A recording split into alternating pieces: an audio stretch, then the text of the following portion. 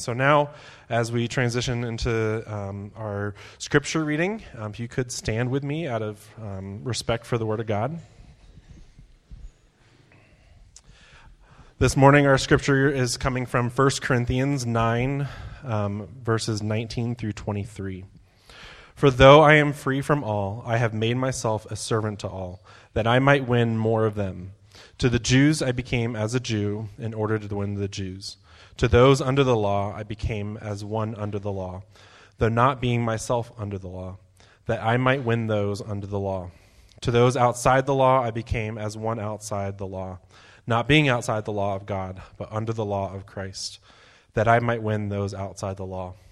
To the weak I became weak, that I might win the weak. And I become all things to all people, that by all means I might save some.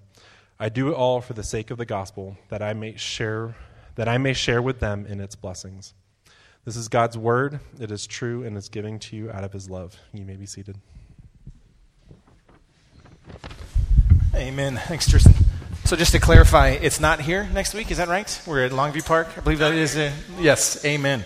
So, and on the softball game real quick, we're going to play something called Chicago-style softball. It's a 16-inch where you play without gloves. So the ball doesn't go as far that way when we won't launch it into the park and kill any kids is the goal for what that is. So if you want to join the softball game, you don't even need to bring a glove. Just come having stretched out all us old guys, right, getting limbered up, ready to play. But we are going to do a mini church service there, though. It's not just going to be barbecuing and playing softball. We're going to have a short little kind of devotional thought on a theology of feasting. I think as an American church, we talk about fasting and denial quite a bit, but we don't know where to put this idea of feasting. And so there's this book called Every Moment Holy that I've really enjoyed, and the language he uses in there is that feasting can be an act of war when you view it correctly. So we're going to declare war on Satan by eating a bunch of hot dogs and hamburgers and stuff like that. And we'll talk about all that next week, and then we'll do some worship songs together as well.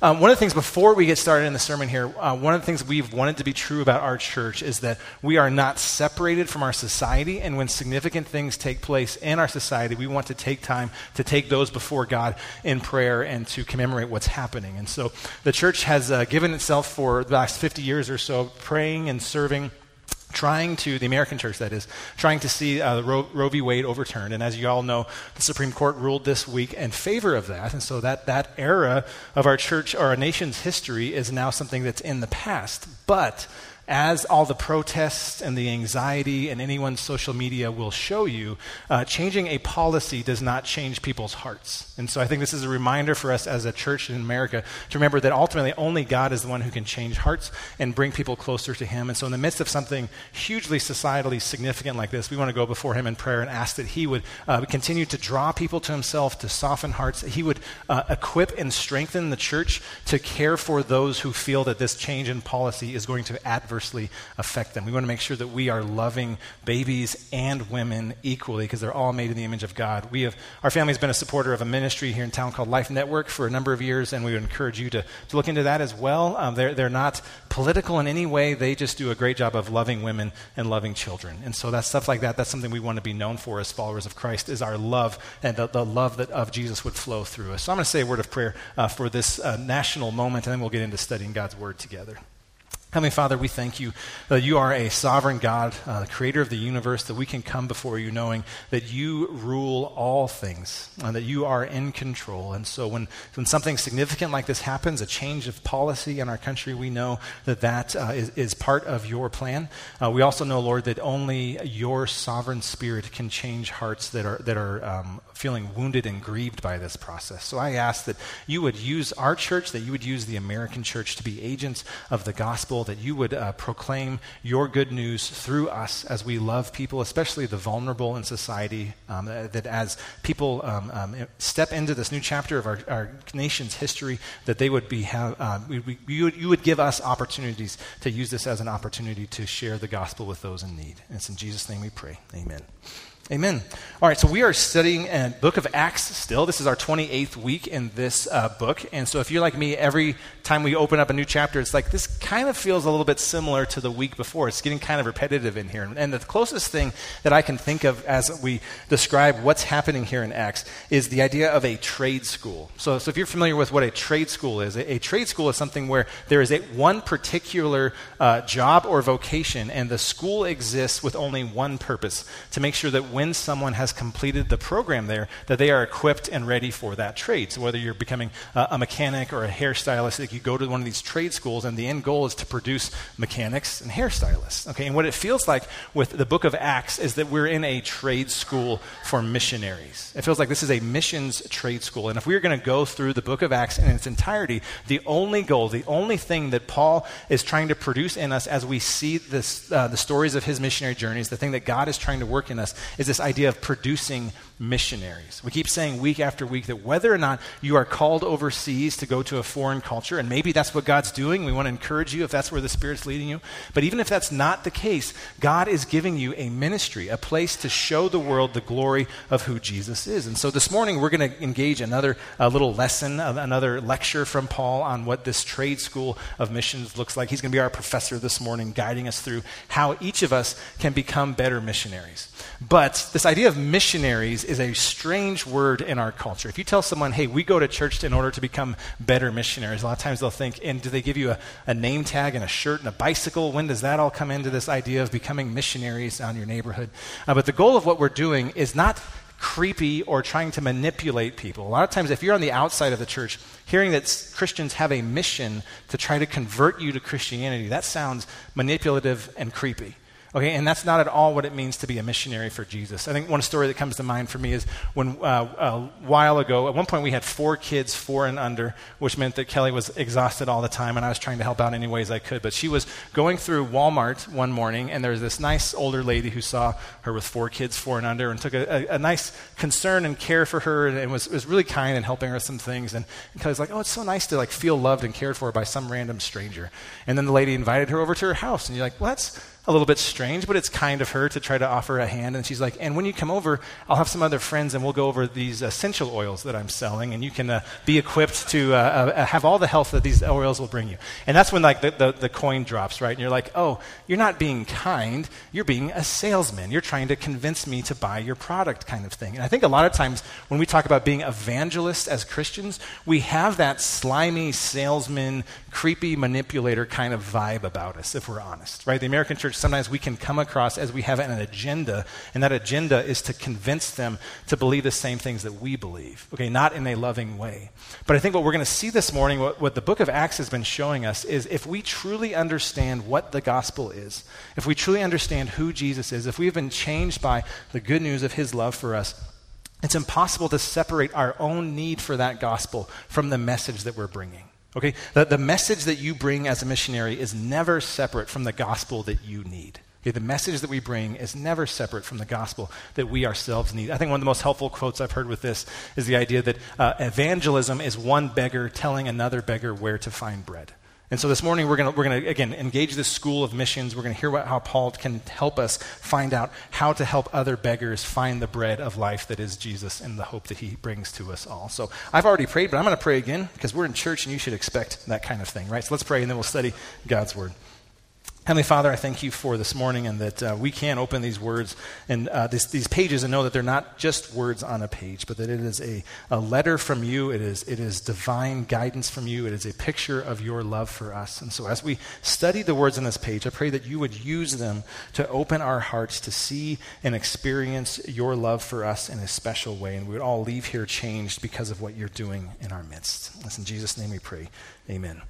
Amen. All right, so we are in Acts chapter 17. We're going to begin in verse 16. And if you don't have a Bible, there's Bibles on the table, and the verses behind me will be on the screen. But what's happening here, the context of this is, so Paul is on what we would refer to as his second missionary journey. He's just gotten kicked out of Philippi. He's gotten kicked out of Thessalonica, and he's gotten kicked out of Berea. And so he went on a ship, and he ended up by himself in the city of Athens. Now is where we're going to find him. His friends Timothy and Silas are in Berea still. He's waiting for them to join him in Athens. And if you're familiar with any world history, you know that Athens is one of the marvels of the ancient world. It was the philosophical center of the ancient world. At this point in history, some of Athens' greatness had declined, but they were still living off of their street cred for being the place where all the smart philosophers hung out and a place of ideas. And so in that context, let's read in verse 16 as we see how Paul begins this missionary encounter in Athens. It says, now when Paul was waiting for them in Athens, he's waiting for Timothy and Silas. It says, while he's waiting for them in Athens, his spirit was provoked within him as he saw that the city was full of idols. So he reasoned in the synagogue with the Jews and the devout persons and in the marketplace every day with those who happened to be there. So we know from some ancient historians, one historian said that in Athens there was more gods than people. Okay, it was easier to find a statue of a god on the sidewalk than it was an actual person in Athens. That's a sarcastic way of saying that this city had idols everywhere. It had these stone carvings of these gods that they would pay homage to, that they would worship, that they would make sacrifices to. And so as Paul's beginning this time with walking around Athens, instead of just seeing the grandeur of the Pantheon and all of these ancient wonders of the world, the thing that Paul looks at and sees is the amount of idolatry taking place.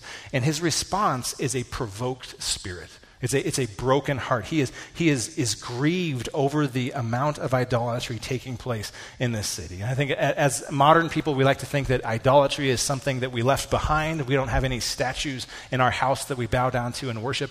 But instead, idolatry is just anything that you look to for ultimate significance. Okay, every culture has its idols. Every culture has its things that we run to hoping to find significance. So whether it's our kids, we want to live vicariously through them and we hope that their success will equal our value, or whether it's our career and we think if we just work really hard at this career, we'll finally find that our life means something, or whether it's our bodies, we think if we're just healthy enough or attractive enough, then we'll find significance in society. There's all these idols that we can run to. We have our own pantheons, right? It's not just the Greeks that had many idols that they would set up. But the thing that we see here, if Paul is our missionary professor, his first principle in this lecture for today, in this idea of a school of missiology, is that we need to see the brokenness around us and we need to feel deeply the effects of that brokenness. Okay? As he walked around Athens, his spirit was provoked when he saw all the idols taking place. And so this idea of seeing brokenness should always produce compassion in our hearts.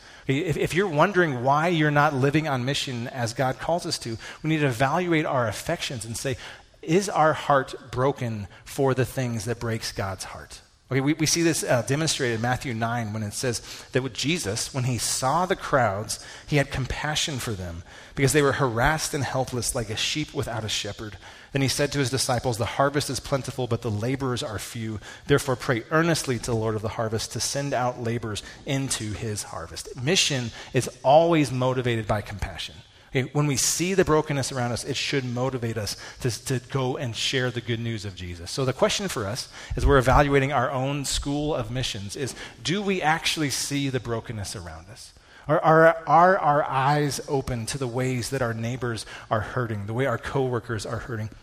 Not only do we see the effects of brokenness, but do we feel the brokenness internally? Are we feeling correctly about it? A lot of times we can look at the decay of society or all these political issues, and our response is anger. When you look at the response of Jesus, when Jesus saw the harassed and helpless people, his response was compassion. Okay, when you see the brokenness around you, we need to feel that sense of compassion towards those around us. We won't ever be a beggar telling another beggar where to find bread unless our spirit is provoked over the brokenness that we see. But it's not just our spirit being provoked. We need to do something about it. So listen to what Paul does in verse 18. It says, some of the Epicurean and Stoic philosophers also conversed with him. And some said, what does this babbler wish to say? Others said, he seems to be a preacher of foreign divinities because he was preaching Jesus and the resurrection. And they took him and brought him to the Areopagus, saying, may we know what this new teaching is that you are presenting? For you bring some strange things to our ears. We wish to know, therefore, what these things mean.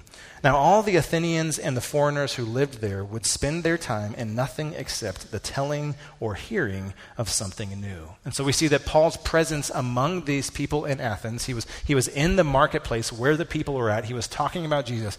His presence among them provoked insults. They called him a babbler, which was just an ancient way of saying he was an idiot. He provoked insults, but he also provoked further investigation. right? That there was an invitation to him saying, come to the Areopagus and show us what these things mean. Okay, that word is just the word for Ares, who's the Greek god of war, and the word for hill, which is why a lot of times we hear this as Mars Hill. Mars is the Roman version of the god Ares. And so what happens here is that Paul looks around Athens, he sees the idolatry and the brokenness, and he understands how their brokenness is uniquely manifest, so he can step into that and speak of Jesus. Notice in verse 21 where it says, now the Athenians, the only thing they cared about was the telling and learning of something new.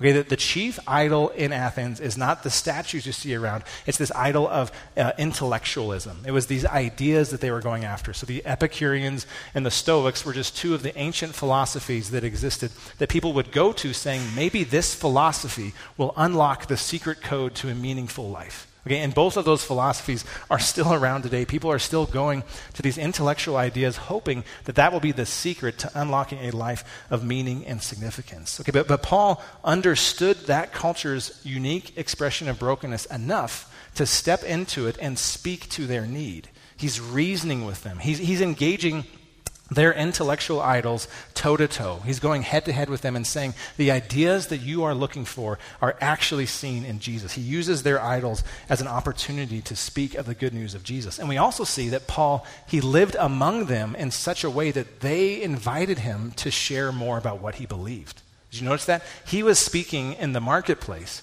but then they invited him up to Mars Hill to say more about what it is he believes. Okay? His presence among the pagans in Athens opened the door for an invitation to share who Jesus is and what he has done.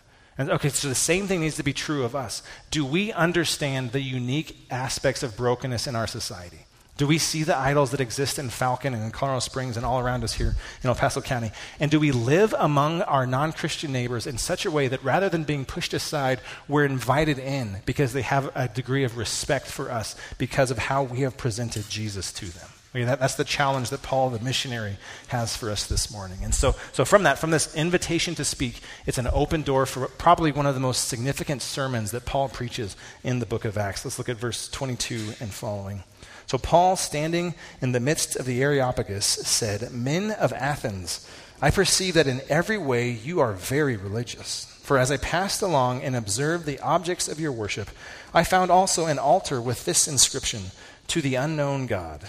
What therefore you worship as unknown, this I proclaim to you.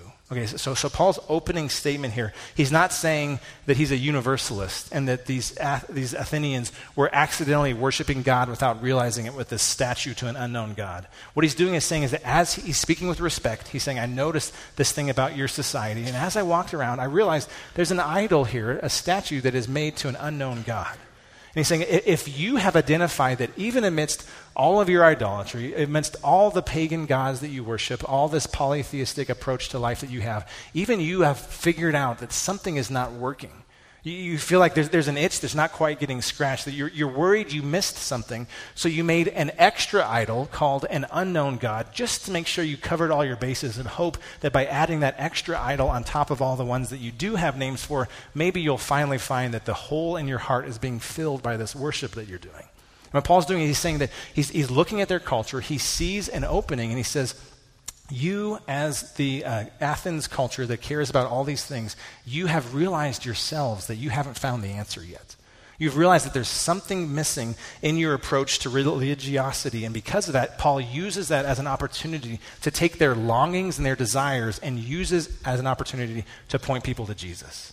Okay? And that's one of those principles we need to do as we engage our society. We need to speak with respect, not disdain. Notice Paul's not insulting them. He's respecting them in their approach and saying, here's something else you should consider. So we speak with respect, and then we use their own desires to show them how it points to Jesus. Okay? Our own longings should be fulfilled in Jesus. C.S. Lewis has this awesome quote about the idea of longing and desires. And he says, creatures are not born with desires unless satisfaction for those desires exists.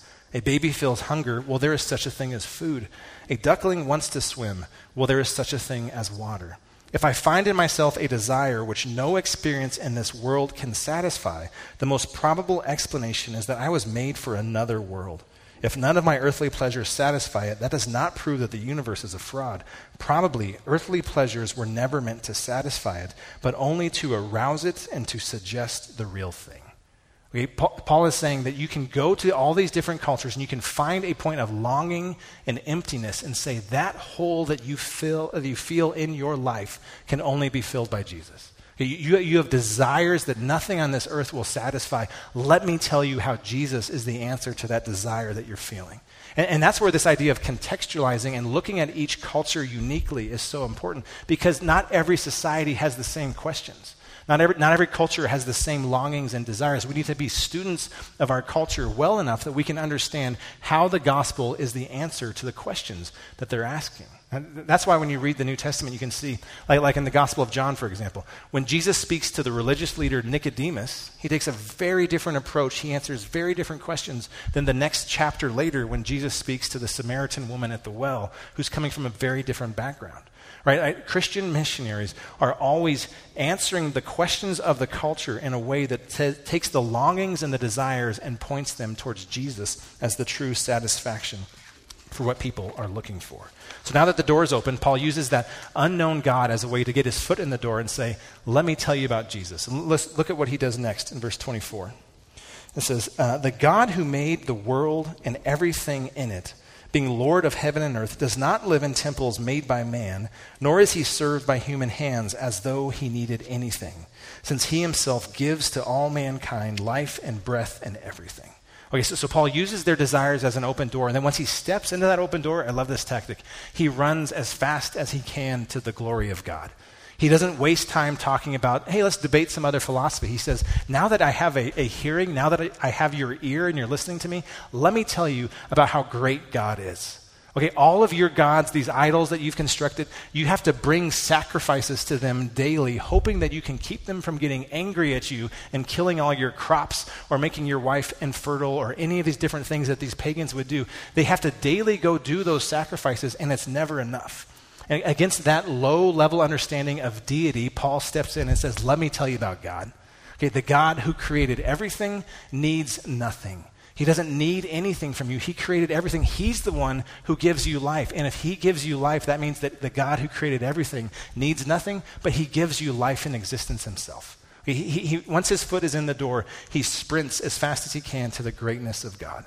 Okay, the creator of God who needs nothing and gives everything. So the question for us then is, if we are going to be missionaries, right, if we're in Paul's school of missions, do we have an adequate understanding of the greatness of God?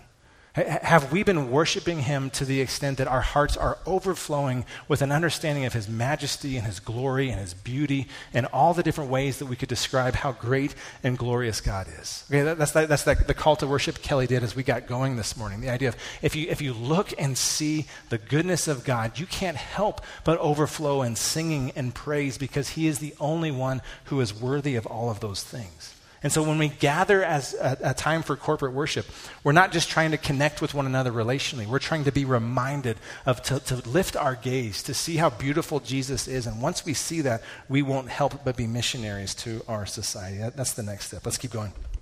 Verse 26.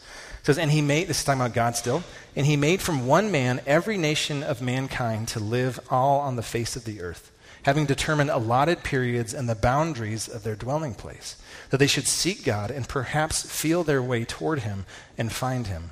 Yet he is actually not far from each of us, for in him we live and move and have our being. As even some of your own poets have said, for we are indeed his offspring. Okay, so like I said, the God who needs nothing gives everything. Here's the amazing thing about God as the creator. He loves us enough to desire a relationship. Okay, Paul's saying that God doesn't need anything from you, but what he wants is he wants you to be near him. He in his sovereignty even determined the place that you live, and that your street address is actually a divine assignment from God so that you can find your way to him. And so if you are a follower of Christ, it means that your street address is a divine mission assignment so that your neighbors might be able to feel their way towards God. Paul's saying here that the problem is not that God is far off.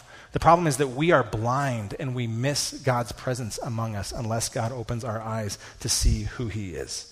Okay, and the other thing I love about what Paul does here, again, if we're learning how to be better missionaries, what Paul does is he retells their stories in light of the gospel. Okay, so this probably didn't communicate on the screen, but if you look in a written Bible, you'll see that these two things are indented in the paragraph form in your Bible, that in him we live and move and have our being, and for we are indeed his offspring. Paul in those places is quoting two of their pagan poets. Okay, and in both of those places, these pagan poets are talking about Zeus. Okay, so Paul is using this quote about Zeus to point people to Jesus. And it's not that he's endorsing everything that they believe about Zeus and these pantheons of gods. What Paul is doing is he's taking the longings of their stories, their cultural items that they look up to, and he's retelling that, saying this is actually pointing us to Jesus. Okay, he's retelling their stories in light of the goodness of God. And that's one thing that as Christians we can believe. Because God is the creator of the universe, it means that every aspect of creation, even though it's fallen and broken by sin, is still going to contain some of the beauty of his fingerprints. There's still going to be these little glimpses of grace that we can see in all aspects of creation. In Psalm 145, the psalmist says, "The Lord is good to all, and his mercy is over all that he has made." Okay, so that means that as Christians, rather than having to run from culture and make sure that our kids don't ever watch, like when I was a kid, it was Harry Potter. That was the thing, like you were a good Christian parent if you kept your kids from Harry Potter. Now it's like, are we going to protest Disney Plus? There's all these different things that say you have to pull back from society and make sure that there's this wall of separation, this barrier between us and culture. And there's a point as parents we need to protect our kids from ideas that they're not mature enough to understand yet. But at the same time, there's the missionary Paul who has stepped into this Athenian culture so much that he can tell their stories better than they can.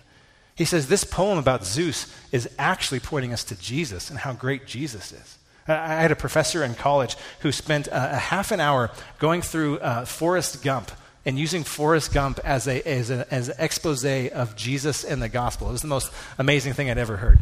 But when we do that, what we're not doing is saying, hey, you like Forrest Gump, well, maybe you'll also like Jesus, right? Or the way it's been done recently is like with the Marvel movies. I saw a video of a mega church that on Easter they did a reproduction of Iron Man, with Iron Man being Jesus who was crucified for all mankind, kind of something like that. And here's what I'm not saying. I'm not saying we do that. Because what that does is say that there's this great figure, Iron Man, and maybe Jesus is kind of like Iron Man. Okay, what Paul is doing is switching that completely and saying there's this great figure, Jesus.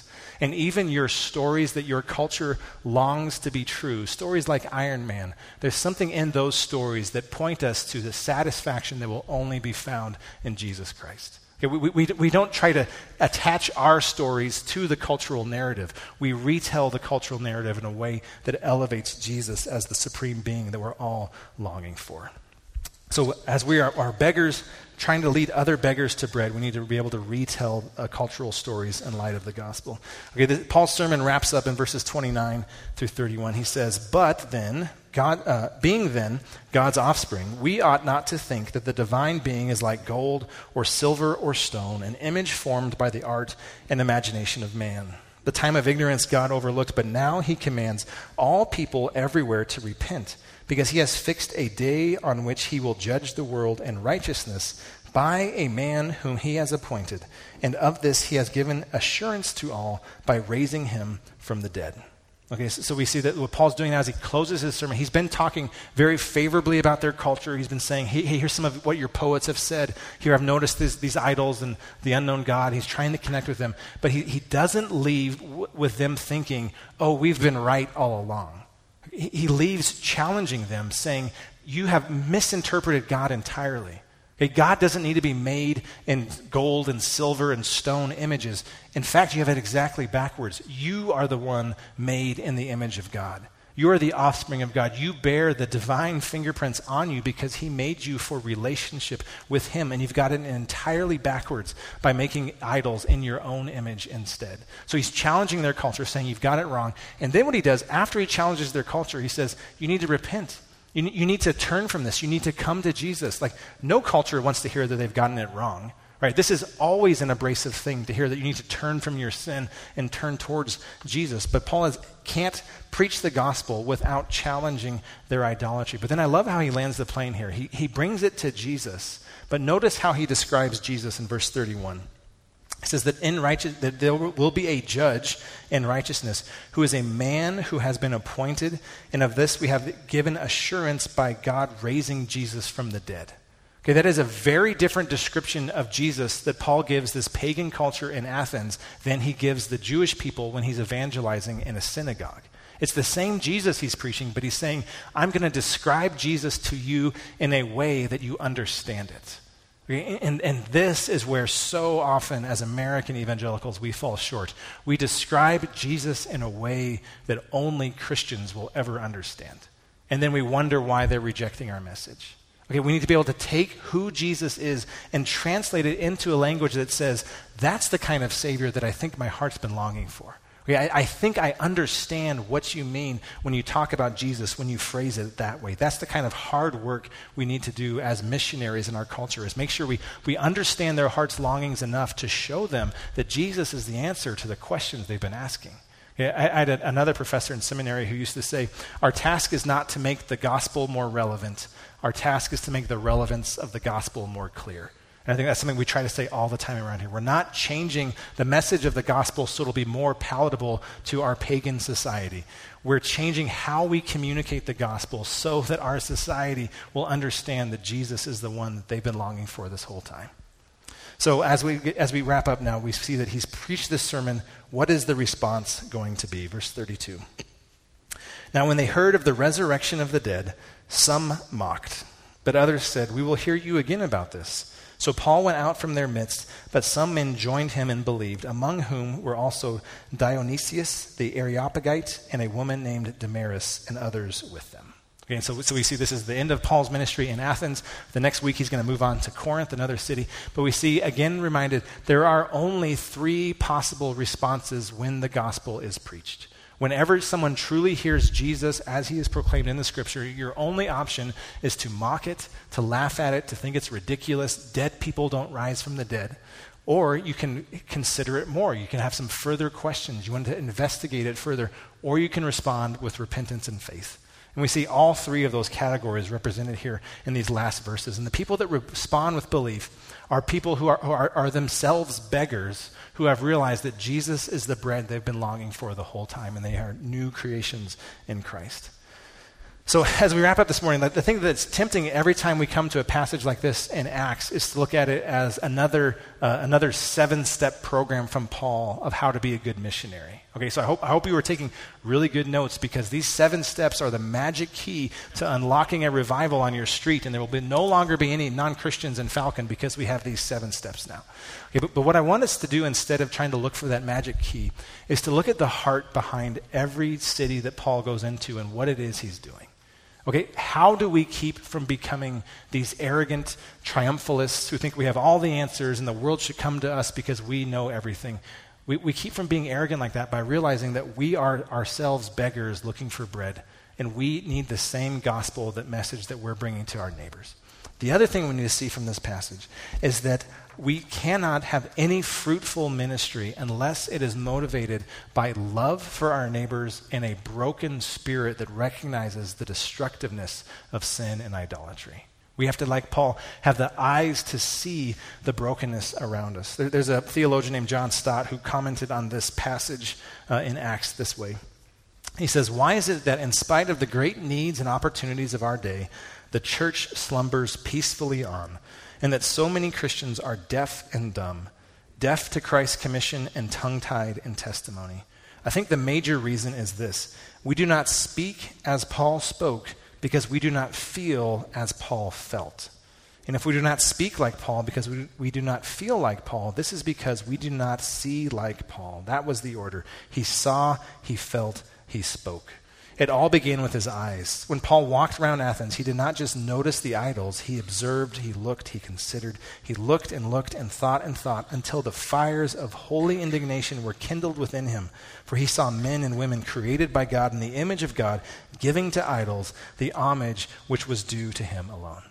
Okay, we need to see, we need to feel, and then we need to speak. And all of those are going to be works of the Holy Spirit in us. We need to ask God to open our eyes to actually see the brokenness around us. And we need to ask God to change our hearts, so instead of responding with anger, we respond with compassion and love and kindness. And then we need to ask God to give us the words to say, the right contextual, specific ways to communicate the gospel to our neighbor's specific brokenness. Again, and doing all of this, we're not relying on our own strength. We're not saying, all right, go out there now and be a really good missionary.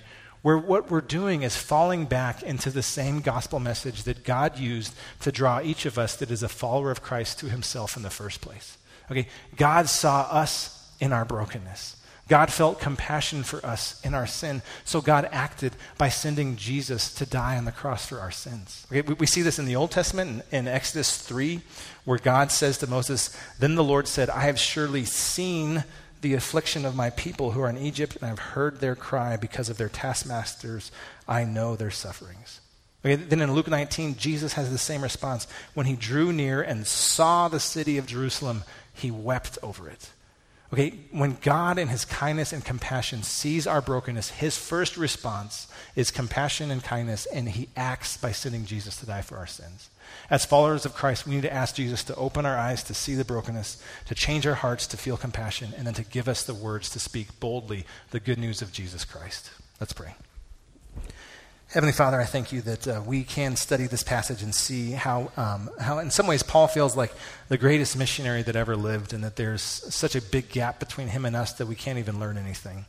But Lord, I pray that you would remind us through your Spirit that it's not Paul's greatness, it's the gospel's greatness. It's not that Paul was anyone special. It's that Jesus, you are the creator of the universe, and it's in your power that we can proclaim this truth, knowing that you are the one to change hearts. Lord, we don't have the power to change hearts in anything we say or do, so we are humbly dependent on you, and we ask that you would change our hearts, you would open our eyes, that you would give us words to speak. And it's in Jesus' name we pray. Amen. Amen. All right. Well, if this is your first morning worshiping with us, we're so glad that you're here. The reason we sit around tables is so that after we study a passage together, we can then turn to our tables, our neighbors, and we can process some of the things that God has shown us so that we can grow in these areas that we've been discussing. So if it's your first time, know that there's no pressure to share anything beyond what you're comfortable with. There's no need to speak if you don't want to. At the same time, there is an invitation that anything you say, you will be met with love and compassion at your table. I can guarantee you that. So here's some questions to get us started. What brokenness do you see in your community? Think specifically about the areas that God has placed you, the spheres of influence, and what sometimes keeps you from seeing it. If you don't have eyes to see the brokenness around you, why is that? What's going on in your heart? Secondly, answering honestly, how do you typically feel when you see brokenness, and how can we grow in compassion? And that's a really vulnerable question. Again, I promise you'll be met with compassion at your table as you answer. And then lastly, in what ways is it easy to speak the gospel to our particular culture, and in what ways is it difficult? Okay, so Paul found it easy when he talked about the statue of the unknown God. He found it difficult when he talked about the resurrection. So how is our culture similar to those things? Sometimes there's easy ways to connect, and other times there's hard ways. How is the gospel both comfort and challenge us as Americans? So we'll do that for about 10 minutes, and then we'll end with communion and worship. Thanks. All right. So we can't get very far in the book of Acts without hearing the gospel and hearing about the gospel. So I saw an article by Jared Wilson. It said, church is for sharing the gospel with believers. And I didn't read the article. And it might not have been Jared Wilson, but we do. We need to hear. We need to be reminded of the gospel all the time. And we need to be reminded of how God, in his mercy and his grace and his beauty, has saved us. And we, like Colbert talked about, understand the greatness of God. And Kelly talked about holy, holy, holy is our God. We need to be reminded day in and day out of how great he is and how badly we need him. And that's what communion is about. It's about remembering what Jesus has done for us. Before we get to communion, there's a few other ways to respond. We can respond by giving. There's a box back there, and you can also give on the website or on the church app. And We can respond by prayer. You can pray at the tables. You can pray with each other. We'll be in the corner. Me and Jessica will be in the corner if you need prayer. And respond by singing, which we'll do here in a second. And we respond with communion. We do communion here every week. We do open communion. That means anyone who is a believer in Christ can take communion. So if you have not put your faith in Christ, this is not for you. But it is a good time to put your faith in Christ, because that's what we're here for, is to worship God and to rest in His goodness. And so that's what we do. So we got communion tables. There's one in the back. There's over here, one over there. Just take the elements. And as the music goes, and so it's just Jesus said this. He took the wine, the cup, and he said, "This is my blood shed for you." And he took the bread. He said, "This is my body broken for you. So do this in remembrance of me." So as we do this, let's remember how badly we need Jesus and how good He is and what He's done for us. So let me pray. Yeah. Oh Lord, our Father, just thank you for that you are a holy God, and thank you that you came down to save us. Help us to remember you and to honor you, Lord. In Jesus' name.